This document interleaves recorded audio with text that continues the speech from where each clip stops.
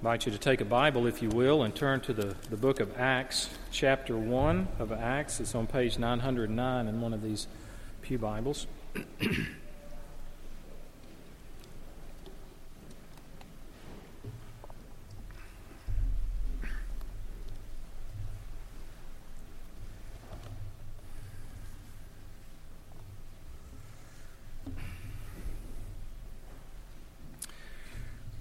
I'll read verses 1 through 11. This is about the ascension of Jesus into heaven.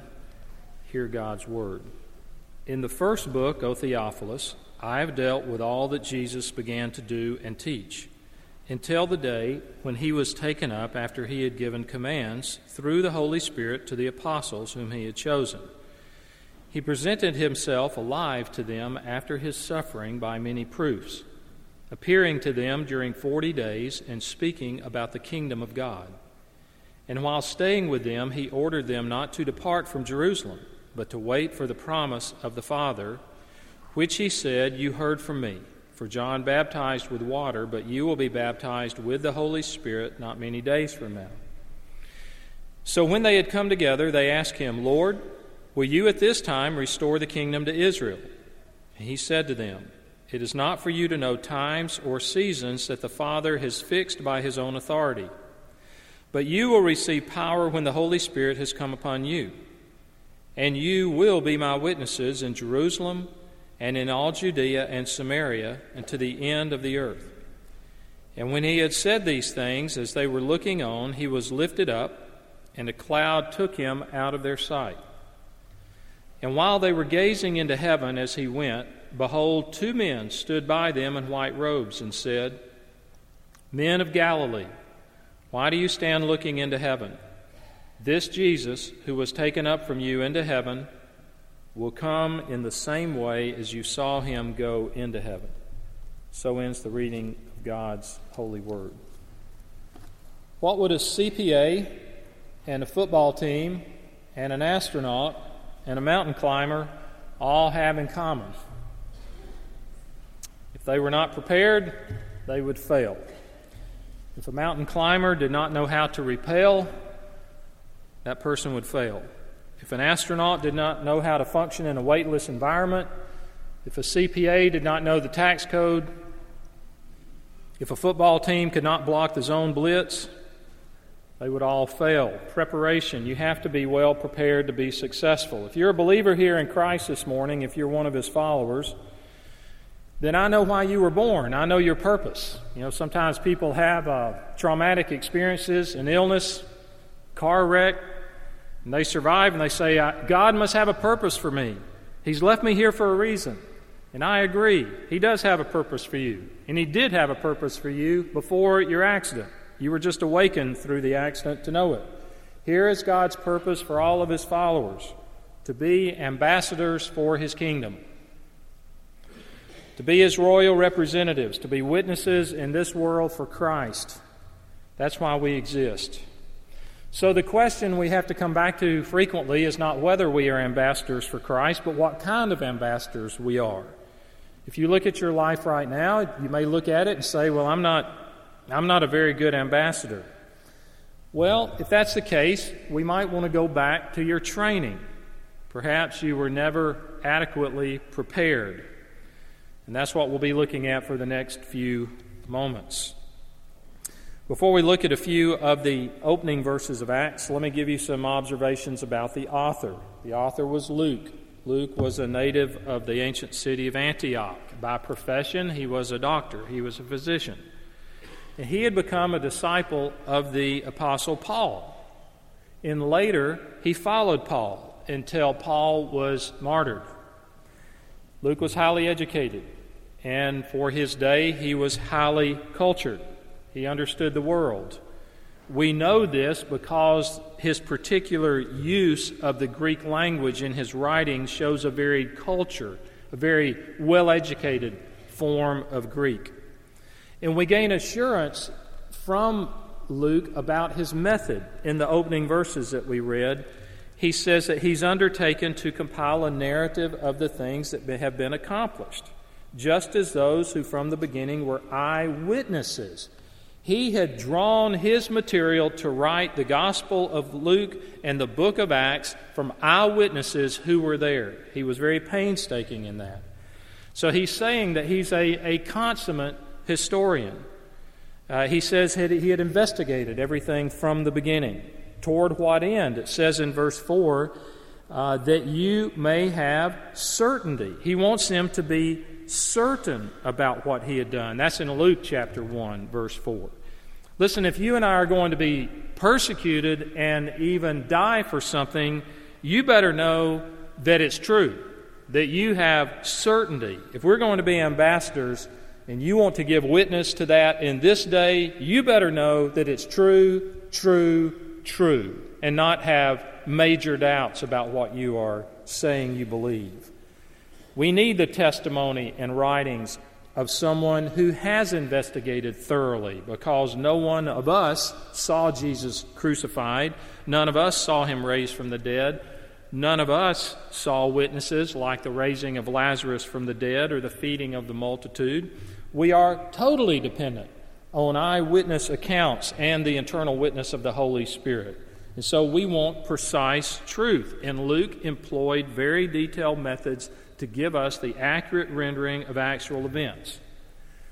So we not only have confidence in his method, we also gain assurance from his message. He wrote 2 volumes. Luke wrote most of the New Testament, if you were to lay out page by page. The first volume is the Gospel of Luke, and then this volume is the second, and it's the book of Acts. Scrolls in those days could only be 36 feet long, however long that is, across here. So he had so much to write, it had to be in 2 volumes, in 2 separate scrolls. And so he summarizes his message in Acts chapter 1 about the first volume, in the first book. He's talking about the Gospel of Luke. I have dealt with all that Jesus began to do and teach until the day he was taken up. So he's referencing that now as he starts this account in the book of Acts. Now, names of the books of the Bible were added later. They are not inspired. The chapters and verses were added much later. They are not inspired. They just made it easier to read. This is called the Acts of the Apostles. Many people project there could be other names to this book that also would be accurate. It could be called the Acts of the Early Church, the Acts of the Holy Spirit. I like what Derek Thomas called it. It's a little long, but he said, the acts of the resurrected Christ executed through the power of the Holy Spirit through the agency of his church. That would take a whole page, though, for the title. But the point is, in the book of Acts, Jesus is still at work. Does that sound like science fiction? Jesus is still at work. You realize that? No other religion makes that claim. Mormons cannot claim that their founder, Joseph Smith, is still at work in the world. Mormons do not claim that the prophet Muhammad is still at work in the world today. The Bible says Jesus is still at work now in the world. And he uses ambassadors like you and me and all those who claim to trust him. Well, let's take a few moments and look at the passage. And that is, what does it mean to be successful in mission if we're to be ambassadors? First is, successful mission depends on our education and training. We see that in verses 1 to 5. Now, these men had been with Jesus the better part of 3 years, at least 2 years. We think he may have been a year into his public ministry before he called among his disciples the 12 disciples to follow him more closely. But they might have been listening to him for a year before that. So for the better part of 3 years, they have been with him, and during almost all of that time, even still up to this, they are confused and even clueless at times as to what Jesus is talking about. It's as though they have veils or cataracts over their eyes. Often they just did not get it. And so successful mission depends on education. Now, some of you are not going to know what I'm getting ready to say, but it's right here in the passage. Jesus has died and he's been resurrected, and he has 40 days to prepare those men. And so verses 2 to 3 that we read a moment ago say that those appearances are proofs. The appearances themselves were proofs. So from the time he was resurrected until his ascension at the end of this passage, that was 40 days, 6 weeks almost 6 weeks, Jesus is making continual appearances to his disciples. Sometimes we just have the impression that, well, he was raised from the dead, he appeared once, said, I'm victorious over the grave, then he appeared to another crowd, then he was ascended into heaven. Now, over and over and over, he reappeared to the disciples until he was ascended into heaven. And so for 40 days, he taught them. He taught them. Luke 24 gives an account of that. When after his resurrection, it said, "These are my words that I spoke to you while I was still with you, that everything written about me in the law of Moses and the prophets and the Psalms must be fulfilled." So what did Jesus go over with them during those 40 days? Well, according to this, the law of Moses and the prophets and the Psalms, Genesis, Exodus, Leviticus, Numbers, Deuteronomy, Joshua, Judges, Ruth, and on and on. Song of Solomon, Proverbs, Psalms. 40 days.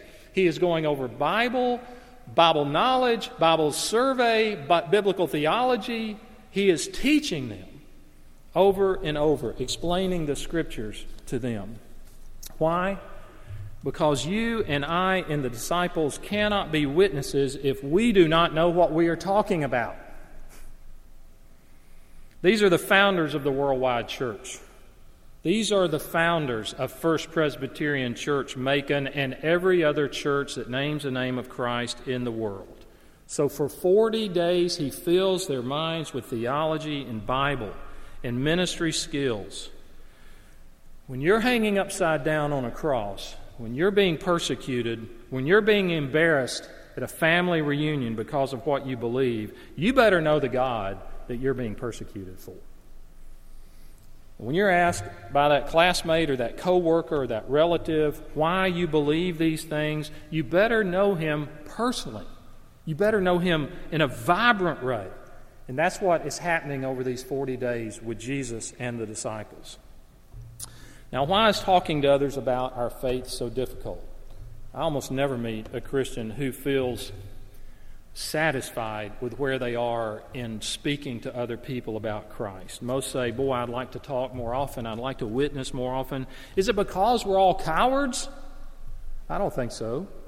Is it because we don't care for people? I don't think that's it. I think often, to the degree we don't witness, it's because we don't really know God. We don't have a vibrant relationship with Him. Unless you have a growing relationship with God through Christ, you will not talk about Him. It's a vibrant relationship.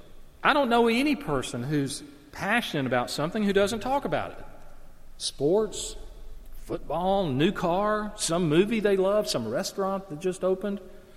So the answer, I think, to being an effective witness is to get to know Him in all His glory and in His majesty. Now, most of you don't know this, but I know former President Bill Clinton. I'm going to tell you how it happened, how our relationship started. I was a campus minister at the University of Arkansas long ago, in a previous life. To show you how previous it was, I was waiting for a payphone. And there was a man in front of me talking on the phone. And I'm standing behind him, and he turned around, and it's Governor Bill Clinton. And he made eye contact, and I made eye contact, and then he nodded, and then he moved on with one of his handlers over there to the side. So I know Bill Clinton. You want to ask me any personal things about him? I can't tell you, except what I've read. Now, when we talk about being a witness for Christ, if your knowledge of God is as shallow as mine is of what I just described to you, there's nothing to say. And so if someone said, well, tell me about your relationship with God. Well, I met Him. How? Well, I went to church. You know, I heard about it. I read a Bible verse. You have to be passionate. You have to have a vibrant, growing relationship with Him. And we have to feed our faith. To prepare for this sermon, I went back and I read the short story by Flannery O'Connor. There's no connection, don't ask. But I'm going to tell you why. And I read her most famous story, which you'll wonder how, and that is A Good Man is Hard to Find, with its shocking ending of Southern Gothic literature. But the reason I did that is I had recently read a letter that she wrote out of a book by Ruth Tucker called Walking Away from the Faith. Excellent book. It was written in 2002, so it's 11 years old. And Ruth Tucker has written many books researching church history and a variety of things. And in the back of that book are several pages about Flannery O'Connor. And she, of course, died, I think at age 39. You know either everything about her or probably nothing about her. I realize that today in talking. But she was a very committed Roman Catholic.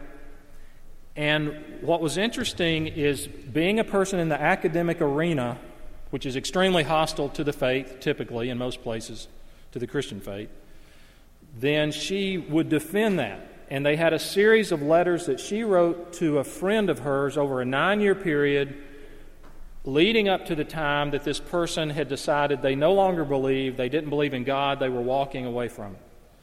And Flannery O'Connor wrote a letter to this friend of hers that really ought to be on the desk of every parent in this church and every student in this church, where she wrote to the person and said, you really have not walked away from faith because you never developed your faith, and said that faith must be developed, it must be strengthened. She was not talking about earning your salvation. She was saying that all of us, even though we're given the gift of faith, the salvation, according to Ephesians, to believe in Christ, once we believe, we're foolish to think that faith is not going to go through ebbs and flows. And so we have to work to strengthen it. We read the Bible, we pray, we apply it, and ask that God will strengthen our faith. We have to feed it in that sense. I think she was dead on in what she's saying in that letter. But if we're to witness for Him, not only for she's talking about your own walk with Christ, I'm talking about being an effective witness, it will be because we have a vibrant faith. Second point. Mission success depends on clarity. Verses 6 and following. If we don't know what the mission is, we'll not be successful at it. Although he died back in 1993, Bill Peterson was a very well-known football coach at Florida State and for the Houston Oilers. But what's most memorable about Bill Peterson was the way he used the English language. He kind of used it to serve his own purposes. And he made the term athletic scholarship an oxymoron. And he would say things that people still reference today. One of his novel expressions to his players was, okay, pair off in groups of 3. Now I want you to line up in a circle. And one time he said, I want you to line up alphabetically according to height. Now as the apostles gathered for their final instructions, they needed clarity. What does he want them to do? And so in verse 6 they ask, Lord, are you at this time going to restore the kingdom to Israel? They are still thinking that Jesus had come to earth to be an earthly king, to set up a political, earthly kingdom. And in verses 7 and 8, Jesus responds to that. It is not for you to know times or seasons that the Father has fixed by His own authority. And now the key verse here is verse 8. But you will receive power when the Holy Spirit has come upon you, and you will be my witnesses in Jerusalem and in all Judea and Samaria and to the end of the earth. They are still focused on Israel. They're still focused on their nationality as Jews. They are focused on the city of Jerusalem. But Acts is saying it begins in Jerusalem, but it spreads out to Judea, and then even to Samaria, and then ultimately to the ends of the earth. And the gospel is not a gospel exclusively for Jews. It's a gospel that says that the center of God's purpose and activity is the fulfilling of the Great Commission. That now the middle wall between Jew and Gentile, as we studied this summer in Ephesians, has been broken down. And the gospel of Christ about the kingdom of God is no longer to be thought of purely in terms of the nation of Israel and the city of Jerusalem and all the paraphernalia of that religion that accompanied the old covenant. The kingdom is now to go to the ends of the earth. They're still looking for the return of some kind of Solomon-like glory. And Jesus is saying, no, it's the ends of the earth. It's not right here. It's the entire earth, all who have not heard. He's saying my kingdom is spiritual and it is international. That His kingdom is not advanced by military or guns, or military might, but by the power of the Holy Spirit. And he promises that the Holy Spirit would empower them to be his witnesses. And they would begin in Jerusalem, which was the national capital. And they would continue in the immediate area of Judea. And then they would radiate out from that center. And then they would go to the despised Samaritans, and then to the Gentile nations, and then to the ends of the earth. Now, when Jesus spoke these words here in Acts 1, verse 8, do you know how many followers he had at that time? About this many. It was about 200 at the most. When these words were spoken, we think his followers were less than 200. But within a matter of weeks, and especially over a few months, the followers numbered in the tens of thousands. Tens of thousands. What happened?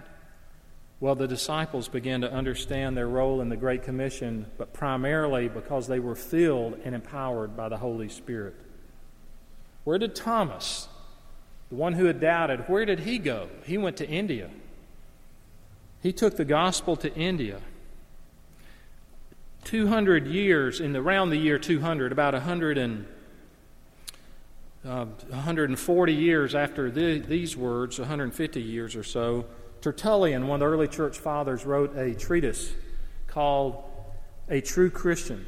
It's still well known today. He's giving a defense of the Christian church. And he's giving to his own people an explanation of what has happened over the previous 150 years since Jesus ascended to heaven. And he says, we are but of yesterday. In other words, we're just brand new. Yet we filled all places among your cities, your islands, your citadels, your boroughs, your assemblies, your very camps, your tribes of the common people, the councils, the judges, the palace, the judiciaries, the senate. We only leave you to your temples. He says, we are everywhere now. We are everywhere except in your pagan temples. Now, how did that happen? How had the Christian faith and Christians permeated into the entire culture? It's because they had fulfilled Acts 1:8, that they had been his witnesses. And we often forget, and to the degree that we do, there's a term in the business world called mission drift. We drift away from what we're supposed to be about. We forget why we exist. And so we ask around here at this church, frequently, among the staff, among the officers, how can we make First Presbyterian Church better? How can we do what we do better? And we'll get feedback like we need more visitor parking, or the nursery could use improvement, or the classrooms, or the buildings, or let's get some more decaf, or the communion bread could be a little different. It's the wrong question. There's no end to trying to perfect the church. The question ought to be, how do we fulfill the Great Commission? Right here, Macon, Bibb County, and then our role to the ends of the earth. We do it by having a passionate relationship with Christ and being his ambassadors, and it will be costly. The word there in verse 8, you'll be my witnesses, is the Greek word for martyr. It's the same word. You'll be my martyrs. A martyr is someone who bears testimony for another person or a cause with his or her death. The Holy Spirit will empower us even to die as ambassadors. It's costly to be an ambassador. I Googled American ambassadors who have died in their service, the service of the U.S. since World War II. 6 since World War II ended have been killed as ambassadors. John Gordon Maine was an ambassador to Guatemala, and he was killed by a gunman in 1968. Cleo Noel Jr. was an ambassador to the Sudan. He was taken hostage in Khartoum and killed by his kidnappers in 1973. Roger Davies was an ambassador to Cyprus, and he was shot during a demonstration at the embassy in Nicosia in 1974. Francis Malloy Jr. was an ambassador to Lebanon. He was killed by a gunman in Beirut in 1976. Adolf Dulles was an ambassador to Afghanistan, was captured and killed during a rescue attempt in 1979, and then almost a year ago, J. Christopher Stevens, who was an ambassador to Libya, was killed in an attack at the mission in Benghazi. Sometimes it's costly to be an ambassador for the U.S. It is always costly to be an ambassador for the Lord Jesus. You know what history tells us happened to these men that heard Jesus speak these words? James, the son of Zebedee, was beheaded in 44 A.D. He was the first of the 12 to die. Andrew, who was Peter's brother, was crucified upon an X-shaped cross. Philip was crucified in A.D. 54. Bartholomew, who was also known as Nathanael, was skinned alive and then beheaded near the Caspian Sea. Matthew was killed by a sword in A.D. 60. Peter was crucified upside down in Rome in 64 A.D. Thomas was killed by a spear in Madras, India in 72 A.D. James, the son of Alphaeus, was beaten to death with a club after being crucified and stoned. Jude was crucified. Simon the Zealot was crucified. Matthias, who was Judas's replacement, was stoned and beheaded. Only John, only the disciple John, the son of Zebedee, is believed to have died of natural causes at a very old age. It can be costly to be an ambassador of the U.S. It is always costly to be a witness to Jesus Christ. Therefore, it's so much easier to be obsessed with our own lives, with our own desires, with our own status, and our own comfort, because it's hard.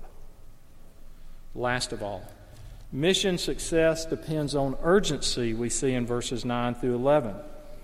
In verse 9, the disciples see Jesus ascend before them. And Luke is saying this is no fable. It sounds like science fiction. I mean, if you were to just pick this book up and read this, you think, is this a fairy tale? Is this made up? And Luke is saying this is something they saw. They witnessed it, that he rose up into the sky. I can't explain it. I can't give you a scientific explanation of what took place. Jesus rose into the sky and he disappeared into a cloud. And I would imagine their jaws were open. And they're standing there in amazement, and these two messengers, angels, say, "Why are you standing here gazing up into heaven?" Derek Thomas said the comment by them was to show that's not where we're meant to be. It's not about gazing into heaven.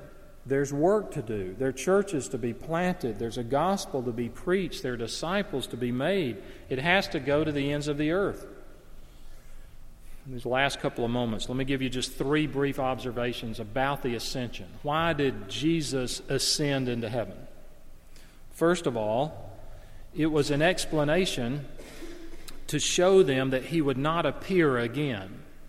As I mentioned, the Scriptures say over 40 days he had made numerous appearances to his disciples. If he had just not returned and they had not seen him leave, they might have continued to think, well, he'll be back, he'll come back. But because they witnessed the ascension, they knew he is not returning until his ultimate return. Second explanation, it explained in a visible way that in a sense he was being lifted up, he was being promoted, if you will, taking his humanity, his glorified humanity, to the very right hand of the throne of the Father. So the King of glory was entering into a new state of existence. The third explanation is it gave to the disciples and it gives to you and me a glimpse of what is next on the great redemptive calendar, and that will be his return. And what does Scripture say will be evident in his return? Here it is in Revelation 1:7. Behold, he comes with clouds. He's going to come back the same way he left. But it says, rather than just a handful of disciples that saw this, in Revelation 1:7 it says, behold, he comes with clouds, and every eye shall see him. Every eye. Now that is what Charles Wesley was writing about in his hymn, Hail the Day. We sang a paraphrase of it earlier. We're going to close the service now by singing it, 4 of the stanzas. He wrote 10. We're going to use 4 of those together after I pray. Father, we thank you for the ascension of Christ to your right hand where he is this very moment. Your Scriptures say that he intercedes for us. We pray for any of us here that may, at this moment, not know the gospel, that we would recognize that we have a problem of sin, that we violated your law in our thoughts and our words and our actions, that we need a substitute to take the punishment we deserve, that when Christ hung on the cross, he was the substitute, and you put our sin on him and punished him in our place, and he paid for those in full. And through faith now in that, we can have life with you. We have the gift of eternal life. We have the gift of forgiveness of our sins. In Jesus' name, amen.